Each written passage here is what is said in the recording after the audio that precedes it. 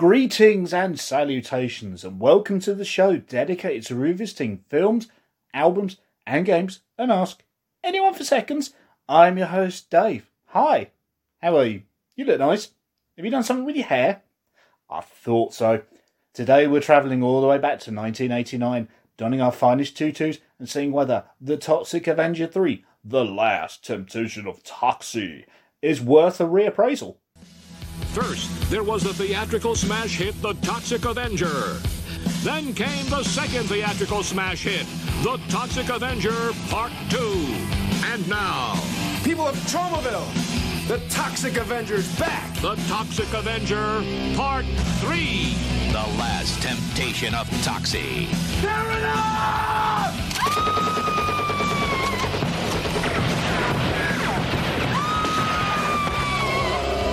Yes, the first superhero from New Jersey returns. He's looking better than ever. He's fighting better than ever. He's just better than ever. So this is your big, beautiful love machine. He is hot. The Toxic Avenger Part 3. 3 times the action.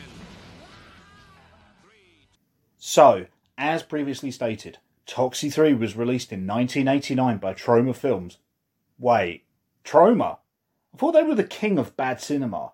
Why is this being reappraised, I hear you cry? Well, the fact that out of all 4 films, Toxie 3 has the distinguished honour of being the lowest rated on Rotten Tomatoes. On day of recording, it currently sits with an audience rating of 26%. Big deal, I hear you say. Well, what if I told you that Toxie 1 and 4 are both rated 70% fresh? What if I told you that even Toxie 2 sat with a 33% audience rating? That's why we're reappraising this. As with our previous episode, let's get into our context dump. Toxie 3, 1989. Troma. Yes, Dave, we get it. Tell us something new, you monotonous fool. Fine. Have at this then. It was directed by Troma Entertainment co-founders Lloyd Kaufman and Michael Hertz, with a budget of $500,000. It returned a stunning $363,561 at the box office. How's that for new information? I can even tell you that in the US, it opened in a whopping 40 screens and it grossed $52,080 in its opening weekend in the USA. For a small independent studio like Troma, that's not bad going if you ask me. Okay, Dave. I mean, that's great and all, but how about a synopsis? Well, I'm glad you asked, because I've actually got you a synopsis right here. So, The Toxic Avenger Part 3.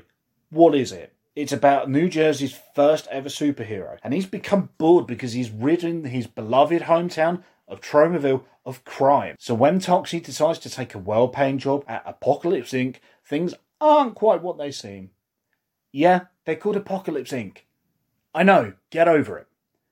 So, now that we've got the context dump out of the way, let's dive in to ask him, anyone for seconds?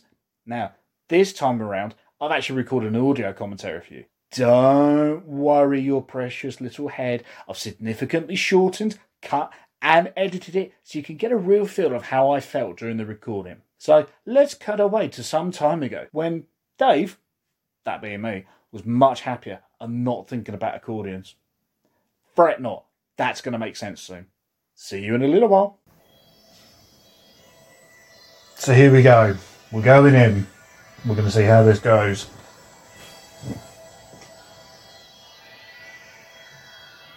Now, I remember not actually liking this one a great deal. So hopefully, with the rewatch, it's going to improve somewhat.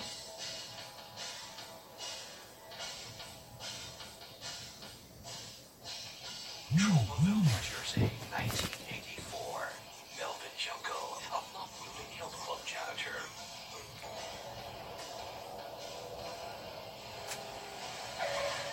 A scrawny, skinny, whip of a nerd. That's nice. A handy little recap, just in case we've forgotten what's happened.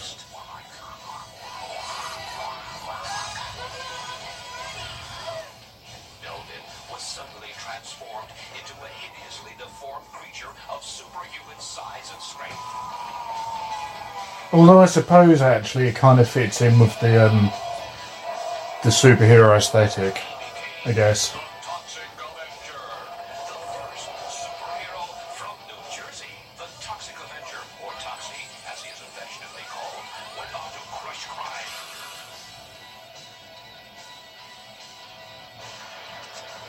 Beat corruption. And blast chemical waste in his hometown of Tromaville. After beating up Tromaville in 1988, the Toxic Avenger rose from beneath the rubble of retirement to challenge the evil chairman of Apocalypse Incorporated. Toxie's awesome adventure. Oh yeah, of course, because they shot number 2 and number 3 back to back, if I recall. Not I recall number 2 being any bottle as it is. In Japan, Toxie learned the spiritual disciplines of sumo wrestling, and the power, beauty, and grace of sumo made him better able to rip bad people's heads off. Now, evil has returned to Tromaville, and you are about to witness what may be the last temptation of Toxie. That's a cool intro theme, though. The Toxic Avenger.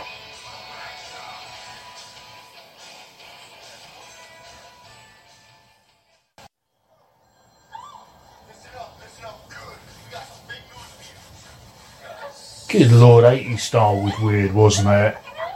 The guy's got a t-shirt on and it's got holes in the nipples. That's a bit odd.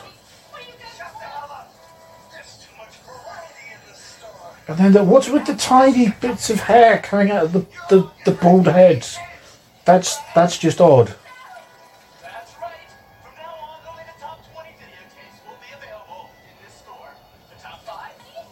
We like those movies from Trauma. Ah, yeah, Troma's all in universe as well. That's a bit jarring.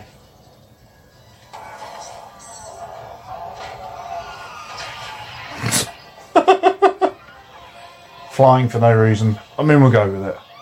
Oh no, the cuts aren't over the nipples, are they? They're open for the tattoos. Of course they are. I mean, of course they're open for the tattoos. Got to see them tats. My mom was even prouder of the fact that Claire, my non-seeing girlfriend, who you remember in Toxic Avenger Part 2, was now going to be my fiancée and live with me forever in Toxic Avenger Part 3. Mommy's little Melvin had finally grown up. Do you know, I'm at least 99% sure it's not explained why he has a different girlfriend from the first one. I don't know whether it was due to, like, dispute with pay for the first girl or what, but it's kind of never explained, and that bothers me. I've got to look it up first, but I'm pretty sure. Yeah, would you look at that? The girl was called Sarah in the first one, and now she's called Claire. That's a bit weird. That's not to say that Claire, the woman playing Claire, doesn't actually do a bad job, but it's just a bit strange.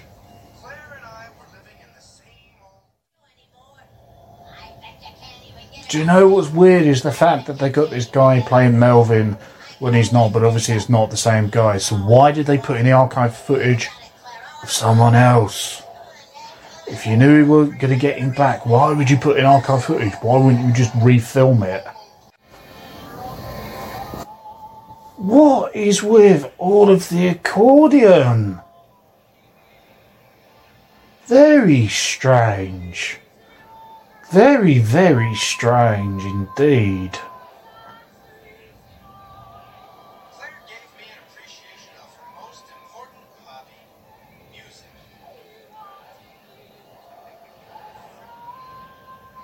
I don't even think she plays the accordion in the second one. It's ridiculous. I mean, what's with it? Did this actress know how to play it? And they were like, yeah, we must put it in the film. Video games. She learned to play very skillfully. Foxy, baby. How's it hanging? See this new video game, Chronicles of Doom? It kicks. And that's obviously a reference to Tommy by The Who, I'm assuming. Because, you know, she's blind and she gets really good at video games. Meanwhile, at the headquarters of Apocalypse... He has a girl. Look out there, my lord. Yeah, they did go really over the top for this. Your future. Toxic shock. No toxic shock. Just your imagination set free. Look out there, Melody. The puns are a bit much as well. A proud, shining moon with a Porsche in every driveway. That's a pretty good painting though with the background. That's actually not bad. Oh look, the painting's even got blinking lights on it. That's pretty cool.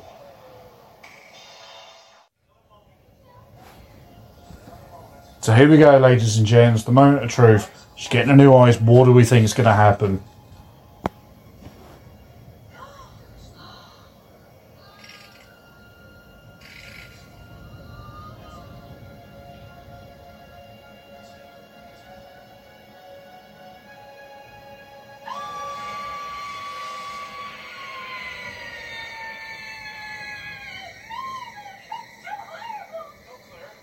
Calm down. Melvin's over there. Obvious joke is obvious.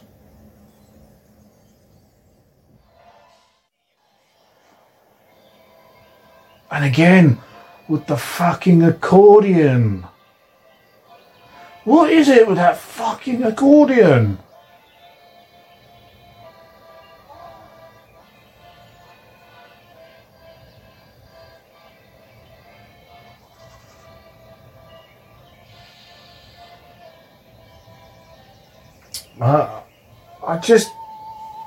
I'm tired now. I'm getting tired of this. Who insisted on the accordion? Wait, is that Michael J. White? Just randomly in the background. This requires research. I'm sure it is though. Definitely looks like Michael J. White. Let's have a look. Bear with me. Yes.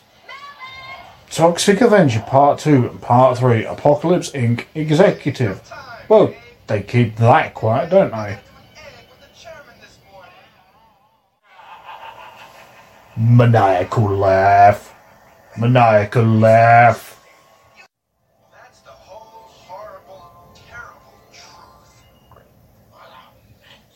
Oh my god, that was a flashback. But now, I was ready to make amends. Oh Now I my would show god. the Tromaville that they could look up They seriously spent like an hour of the film. It was like a flashback. hideously deformed superhero. But first, I had to earn their respect. Oh my god. As my 2 feet would take me to, what's happening to me? I don't feel so well. More gooey squirty effects. See, why couldn't they have done more of that?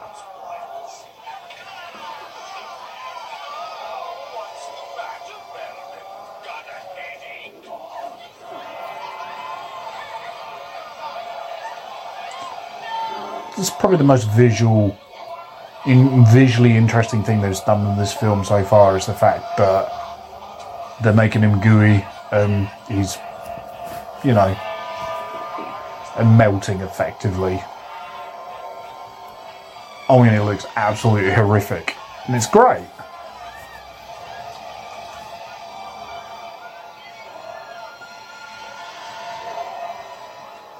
Sticking his fingers in there, ripping the skin off. That looks great. That's fucking horrifying, but it looks great.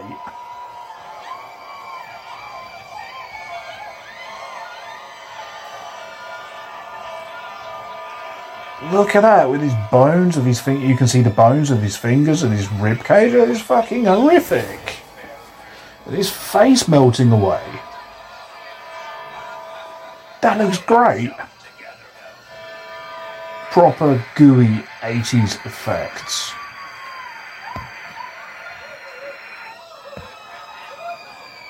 Okay, that's been pretty much the one redeeming factor of this film so far.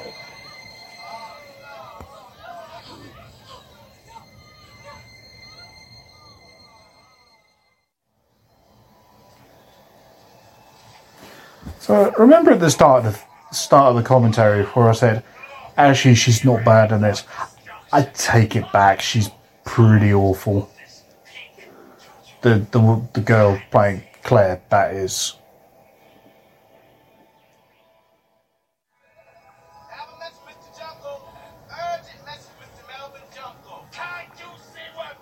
What?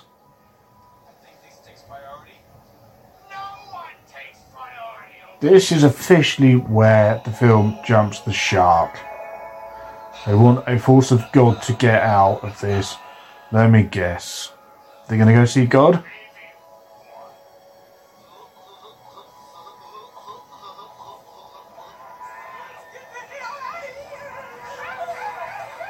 No, even better, you're going to get sparkles. Ooh, a thing. Again with the tongue fella, it's not becoming of you.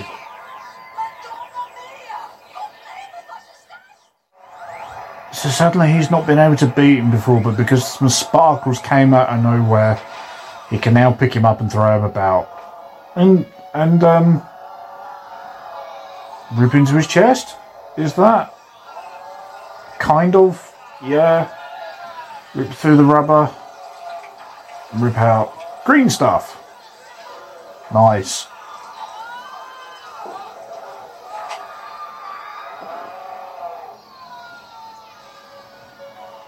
That's pretty cool. He's doing the tongue again, but that looks pretty cool with all the snakes and all the goo and stuff. That's pretty cool.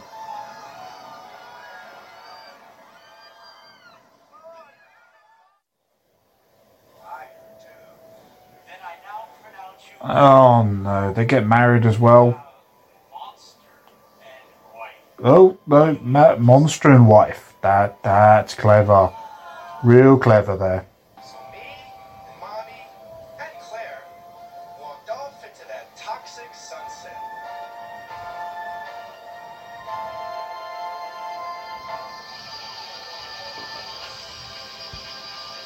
Freeze frame.